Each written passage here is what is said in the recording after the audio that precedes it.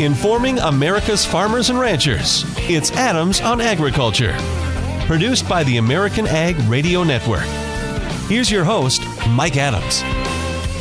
Hello, everyone. Welcome to Adams on Agriculture. Thank you for joining us, letting us be part of your day. As always, we appreciate it. Hope you're having a good day, a safe day. Here's what's going on. Negotiations continue in Washington, D.C. as they try to put together a compromise coronavirus assistance package. We'll be talking about that today. Also, Jaime Castaneda with the U.S. Dairy Export Council will join us in the National Milk Producers Federation. He's going to talk about the effort to protect common food names. You wouldn't think you would need to have to protect common food names, but certainly lots at stake here. We'll give you an update on that. Also, Colin Woodall, CEO of the National Cattlemen's Beef Association, will be joining us. They held their summer meeting last week, actually had a meeting in person with folks from around the country. We'll talk about that and what they decided and kind of look ahead to the coming year and talk some issues like cattle markets with Colin Woodall. And we have the latest numbers from the Purdue CME Group Ag Economy Barometer. Purdue Ag economist Michael Langemeier will be joining us with those results a little bit later.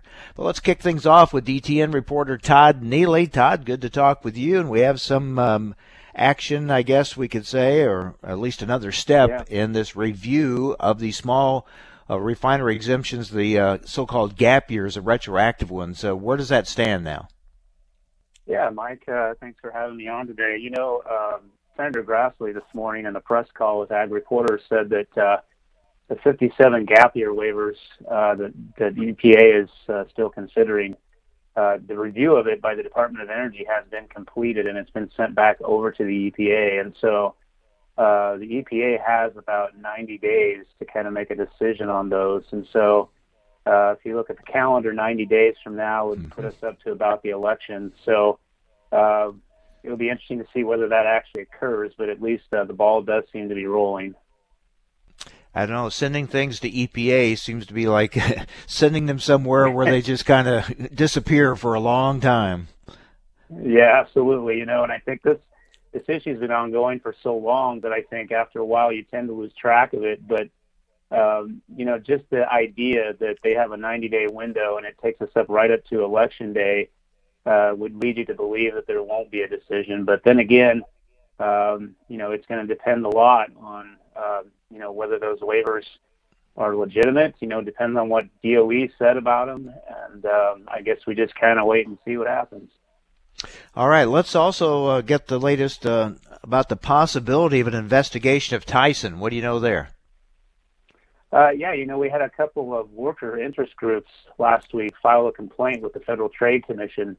And one of the things that come up, you know, throughout the entire COVID thing and you know, for years, Tyson has had quite a record of plant accidents, chemical spills, you name it. And so we've seen a couple of groups come forward, and they're asking the FTC to investigate and to see whether, you know, Tyson has basically been misleading the public by saying that they have safe work environments, you know, and all the claims that the company makes on its website about its production.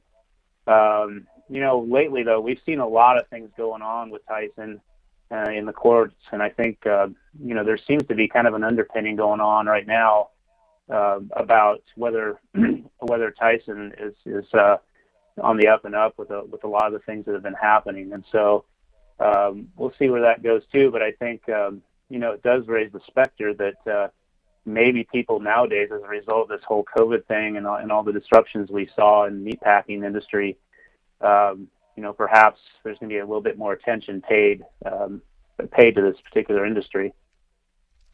Meanwhile, we continue to watch what happens in Congress as they try to work out a COVID assistance package, another one, and it seems like they're still a long ways apart. Yeah, you know, Mike, I think the most interesting aspect of this is, though, there seems to be quite a bit of agreement on, you know, the pool of money that we've heard about, the $20 billion that USDA would have to spend to help ag producers. It seems things have kind of gotten tied up now when it comes to food stamps and that sort of thing, the supplemental nutritional assistance benefits.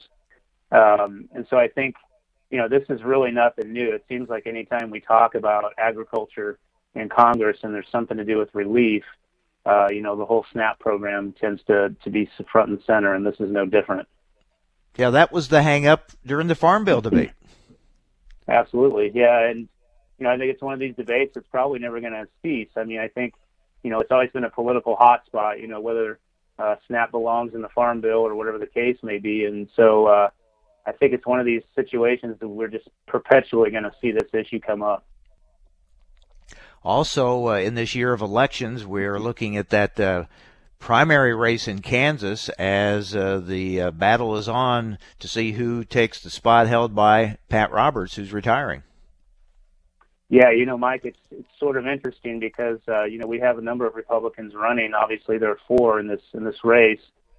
President Trump has declined to come out and endorse any of the candidates, but we've seen all kinds of interesting ads appearing in Kansas. We've seen a Democratic organization involved in this race too, attempting to kind of sway the voters. And I think it's really going to be interesting to see because this seat's been held by Pat Roberts for a very long time. And, he's a very strong, influential member of Congress when it comes to agriculture. And so what happens in Kansas is definitely going to affect the industry for years to come. Yeah, it's certainly an election year unlike a lot of others because of all that's going on with COVID and questions about voting and balloting and things like that. So there's just so much swirling around right now. Meanwhile, though, the weather has taken this unexpected turn for cooler, and for many areas it's a nice bit of relief, and crops are responding and doing well. Yeah, it's pretty amazing when you look at the latest crop reports. Both corn and soybeans are looking really good. A lot of them are ahead of schedule. The one exception is in Iowa, where they're struggling a little bit with some drought conditions. But in any other year involving the coverage of agriculture like we do, this would be quite a year setting up. And I think that's kind of a silver lining, I guess, we can look toward in all the confusion ongoing. But it also places more importance on exports and trade, and that's why everybody continues to watch China. Yeah, and I think we're still waiting to see what China's going to do. They've been buying some more products, but they got quite a long ways to go to meet the demands of the agreement. So it's got a long haul on that. Yeah, they've bought a lot, but we've got a lot more to sell, that's for sure. All right, Todd, good to talk with you. Thanks a lot. We'll check in again next week. All right, thank you, Mike. All right, DTN reporter Todd Neely. Well, up next, there is an ongoing battle. This is not new, but it's been going on for quite some time and kind of heating up, and that is the fight to protect common food names. A lot of the names for different food products, like cheeses, that you would think, who owns the rights to those? Well, that's a battle going on right now, and how that impacts industries like the dairy industry. We're going to get into that coming up next. Stay with us. You're listening to AOA, Adams on Agriculture.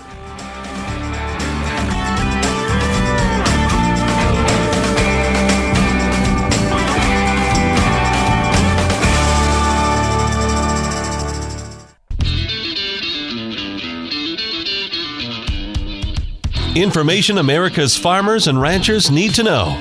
Adams on Agriculture. Now, back to Mike Adams.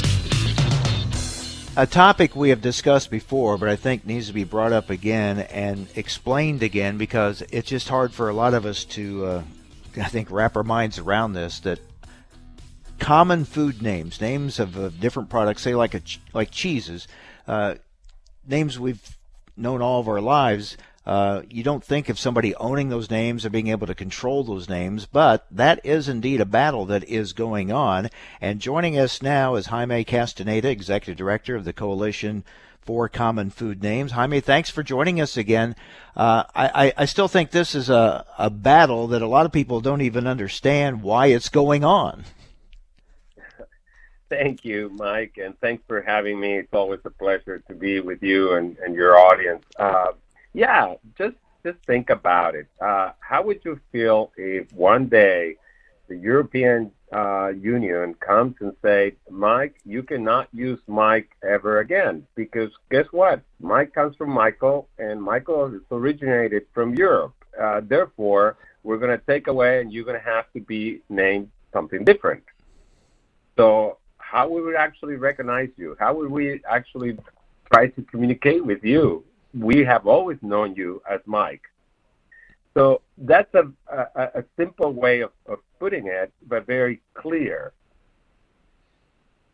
Which is what's going on with a number of food products. I used the example of cheeses. That's a key one for the dairy industry, but there are others. So bring us up to date on where we're at with this. Absolutely. So the issue is that the ability of all of us to be able to continue to use all these names that you mentioned that have been on the public domain, like Parmesan, Asiago, salami, and many others, including wine terms. Why is it important? Because just think about it, as we were just talking about your name. Think about it whether you can actually go into a grocery store and try to buy Parmesan or Feta, and the only product that you can find with that name is an Italian or a Greek product, and everything else is going to be called grated cheese or salty cheese. You're definitely not going to be buying those products. We did a study, and also the Grocery Manufacturers of America, of changing the brand names, changing the names of these products would cost billions of dollars, not only to dairy farmers, but manufacturers. So at the end of the day, what we are doing is educating the administration and members of Congress.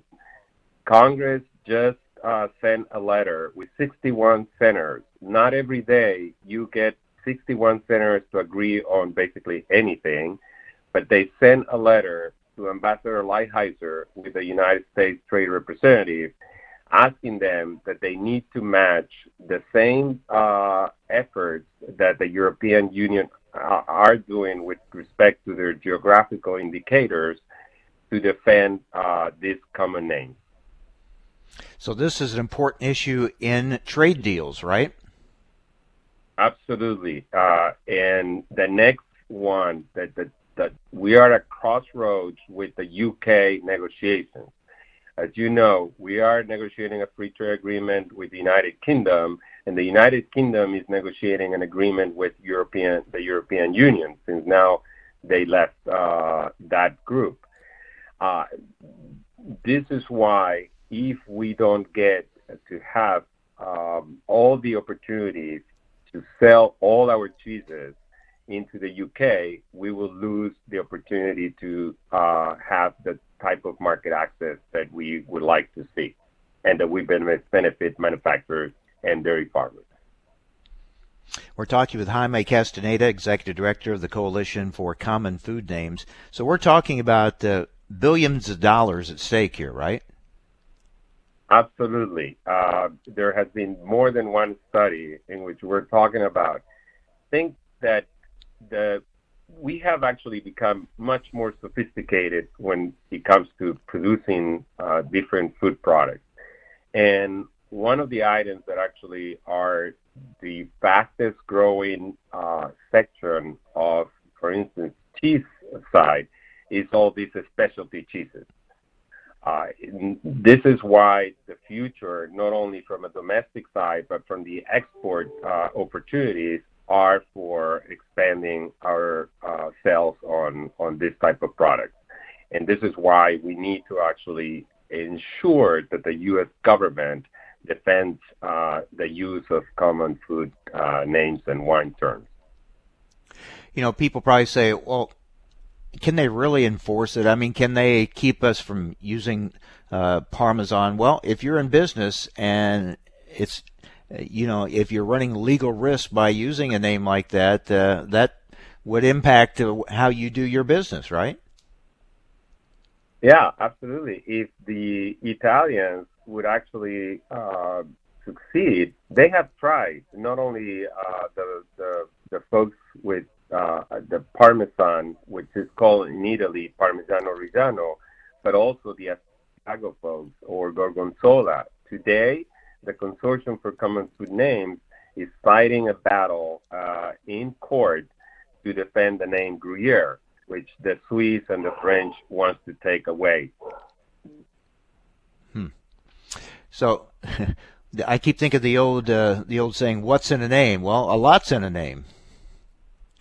Absolutely, and that's how I started with a lot is in the name, because unlike other type of products, when you go to the store, to try to buy, again, a feta product, a Parmesan.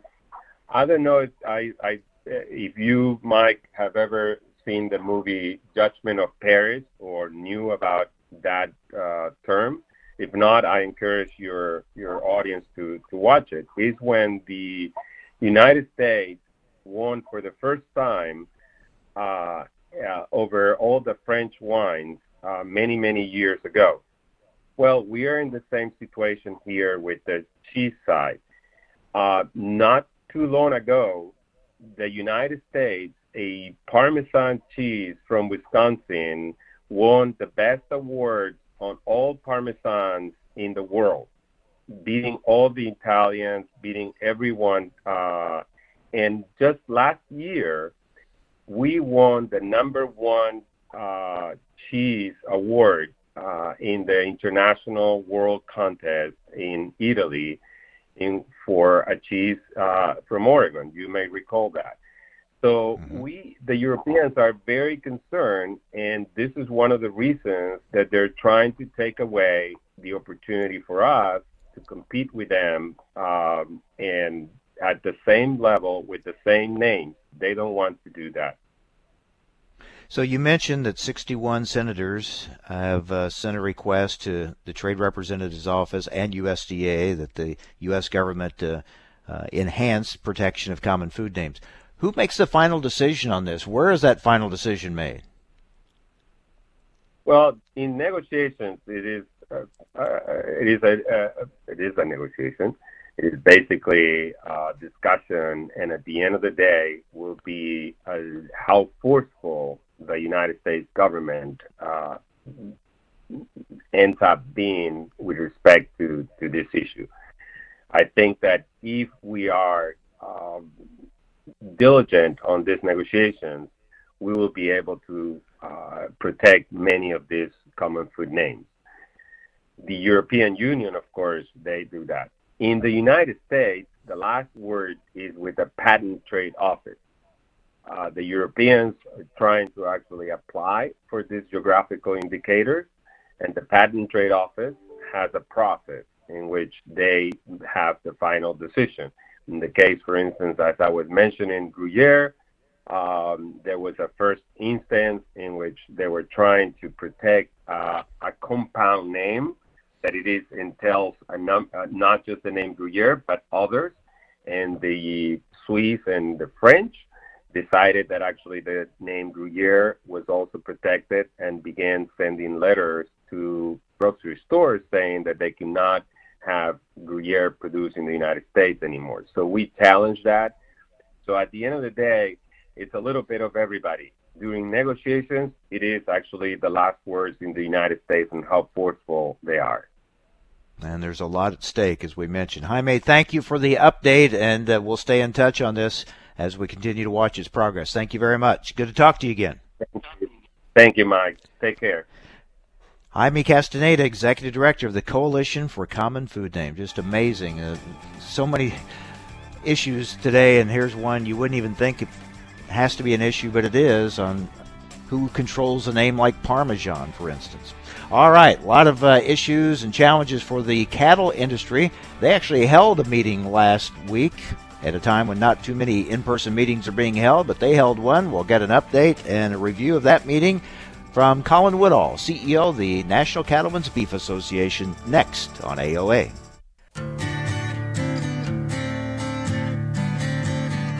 Information America's farmers and ranchers need to know. Adams on Agriculture. Now back to Mike Adams.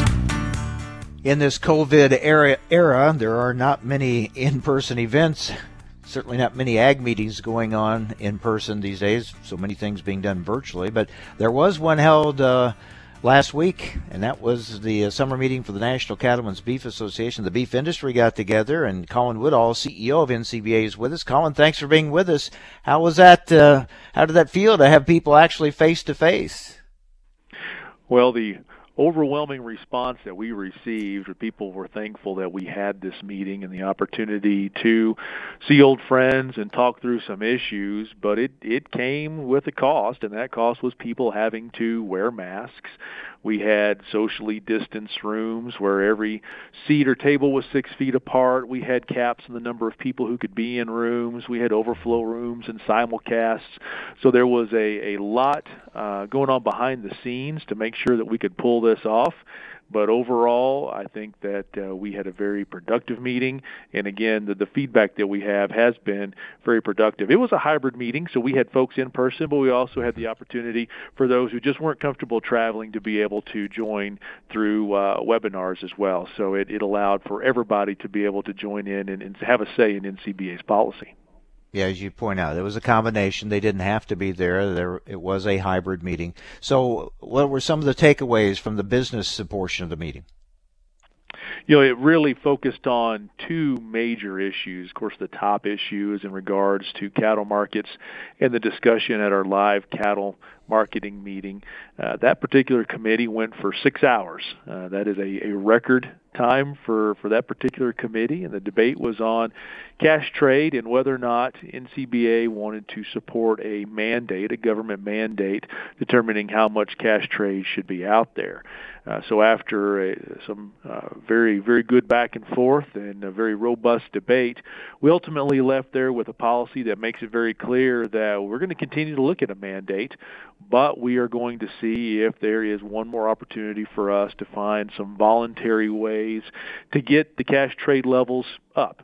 And if we are not successful in doing that, the policy is very clear that we will look at what's next as far as a mandate to force that. This is something where all parties, especially the packers, have to be willing to come together and put more cash trade on the table in order to have price discovery. If we can make that happen on our own, fantastic. If not, we have sent a very clear signal that next step would be consideration of a government mandate. Senator Grassley has said cattle producers should start massive uproar and uprising to get a hearing for mandatory LMR reauthorization, LMR being livestock mandatory reporting. What's your reaction to that call from Senator Grassley? So when you go back and you look at the history of mandatory price reporting, it's been in place about 20 years now, and every 5 years it does come up for reauthorization, and this is the year that it is up again. The current authorization expires on September 30th, so less than 2 months from now. Having a hearing on mandatory price reporting, there's nothing wrong with that. But we have to make sure that Congress gets that reauthorized, because if it expires and expires for an extended amount of time, we'll be back into a similar position we were in 2005 when it expired. And once we finally got it reauthorized, we had to go through the entire rulemaking process again to get it put back in place. We need to make sure that this information continues to flow, and the only way to guarantee that is to have the reauthorization done before the expiration date. Where does we had those recommendations made by USDA from the investigation of cattle markets, but no findings of price manipulation, although the investigation is ongoing. What's the reaction to that from your members? I think the reaction is just being assured that there is more to come.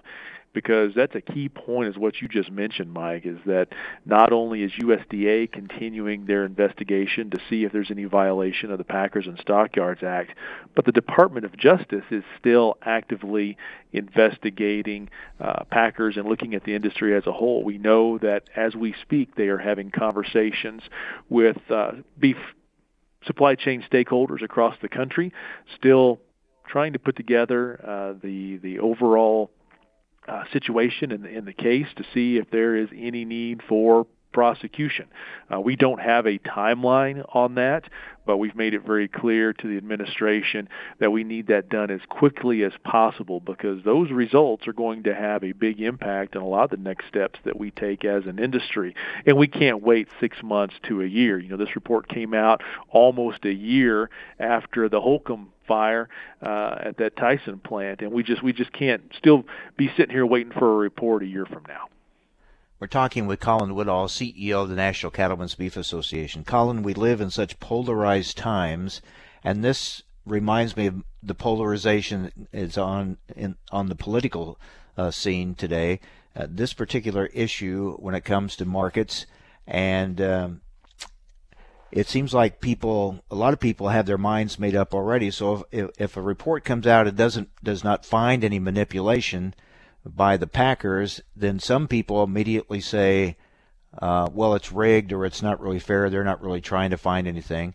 And on the other hand, in your situation, your organization's been accused or criticized for being in bed with the packers. So if you don't come out and are strongly critical of them, you're accused of being on their side. So it's just hard to find middle ground here and get and keep objectivity on this issue, it seems.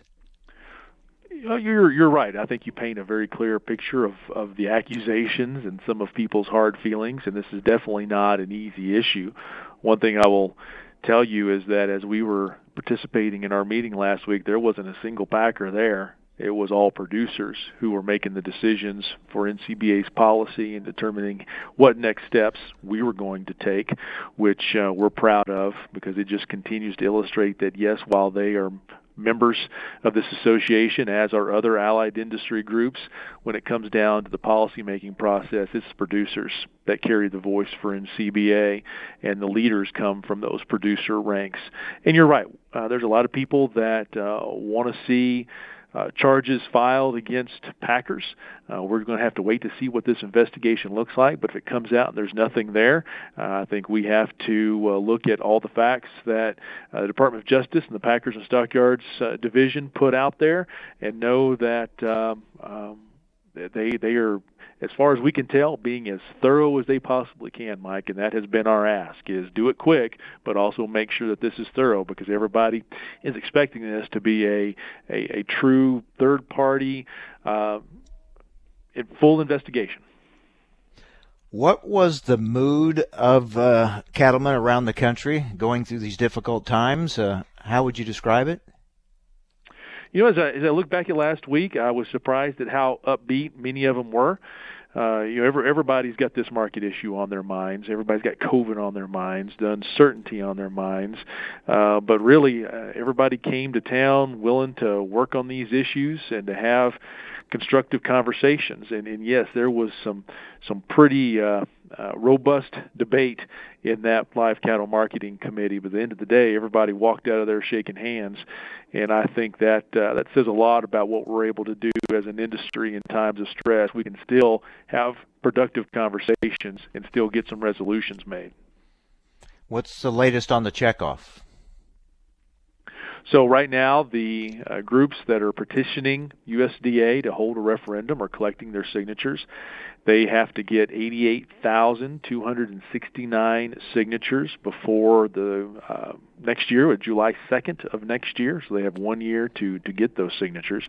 At that point in time, then it will be up to USDA to verify the signatures to make sure that they are cattle producers and they are cattle producers that have paid the checkoff within that time frame. What we have discovered is that really it's up to the petitioners to decide how that petition is put together. So they are using an electronic form, and that is going to be perfectly acceptable. USDA's role really kicks in when it's time to verify and certify those signatures, and if indeed they reach that threshold of 88,269, then USDA will start planning for a referendum. And finally, your thoughts on CFAP assistance, about how it's going out and being handled, and your thoughts on the next assistance package that they're working on now from a beef industry perspective. And that was also one of the reasons why we wanted to have a meeting last week, is just get everybody's pulse on what's going on. And one of the questions we asked is, how are the CFAP program payments going for individuals? And a lot of producers had no problem getting those. The process had been fairly easy, so we were happy to see that. But the question is, okay, what's next? Because we've had that April 15th date, an arbitrary date, where people that Marketed cattle after that did not get the same kind of payment. We do believe that the program that's being worked on now in Congress will help address that. Not so sure it's going to move the date, but ideally it would plus up some of the second phase payments in order to make up that difference. So we do think there's going to be the opportunity to get more money in the hands of producers, but the timeline on that program is just uncertain right now. We had hoped that it would be done by the end of July. That did not happen. So right now we're just not sure exactly when we will know what's next. Yeah, we continue to wait and see what they work out. All right. Thanks a lot, Colin. Good update, and I'm glad you were able to have your meeting, as many as could make it in person, and a lot of big issues ahead. So we'll stay in touch. Thank you very much. Thank you, Mike. Colin Woodall, CEO of the National Cattlemen's Beef Association. We have the latest numbers from the Purdue CME Group Ag Economy Barometer. We'll get those for you next, right here on AOA.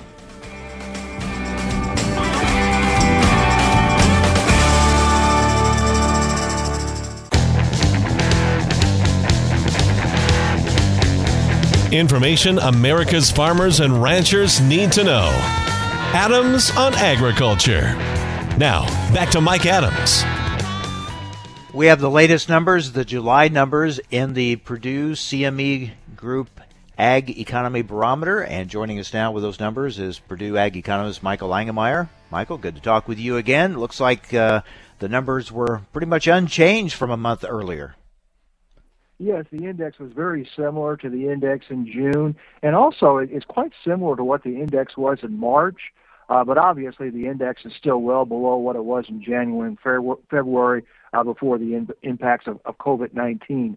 Interestingly, if you divide the index into its components, the index of current conditions is actually higher this month, but the index of future expectations slid a little bit, and so that's how we ended up with a similar index in July that we had to the one in June. Yeah, that's interesting. I mean, the barometer kind of gives us a look at what farmers are feeling now, but also a look into how they perceive the future and how it impacts their choices and decisions. Let's take a look at one of those when it comes to making farm machinery purchases. What are they saying? Yeah, the Farm Capital Investment Index is 60, which is identical to what it was in June, but it is higher than what it was in March, where it stood at 54. And again, an index under 100 means that there's less people going to buy machinery than buy machinery, but still the index is stronger than what it was in April and May. What about compared to a year ago? You look at a year ago, both the Ag Barometer Index and the Machinery Index, as well as many of the indices, were quite a bit higher. Remember back to last July, we had a run-up in corn prices. Corn prices, at least the futures, got close to $4.50, and so there was a lot more optimism in July 19 compared to July 20. Now, what are their thoughts on what they expect farmland prices to do? There actually was a little bit more optimism short term, very consistent with the index of current conditions.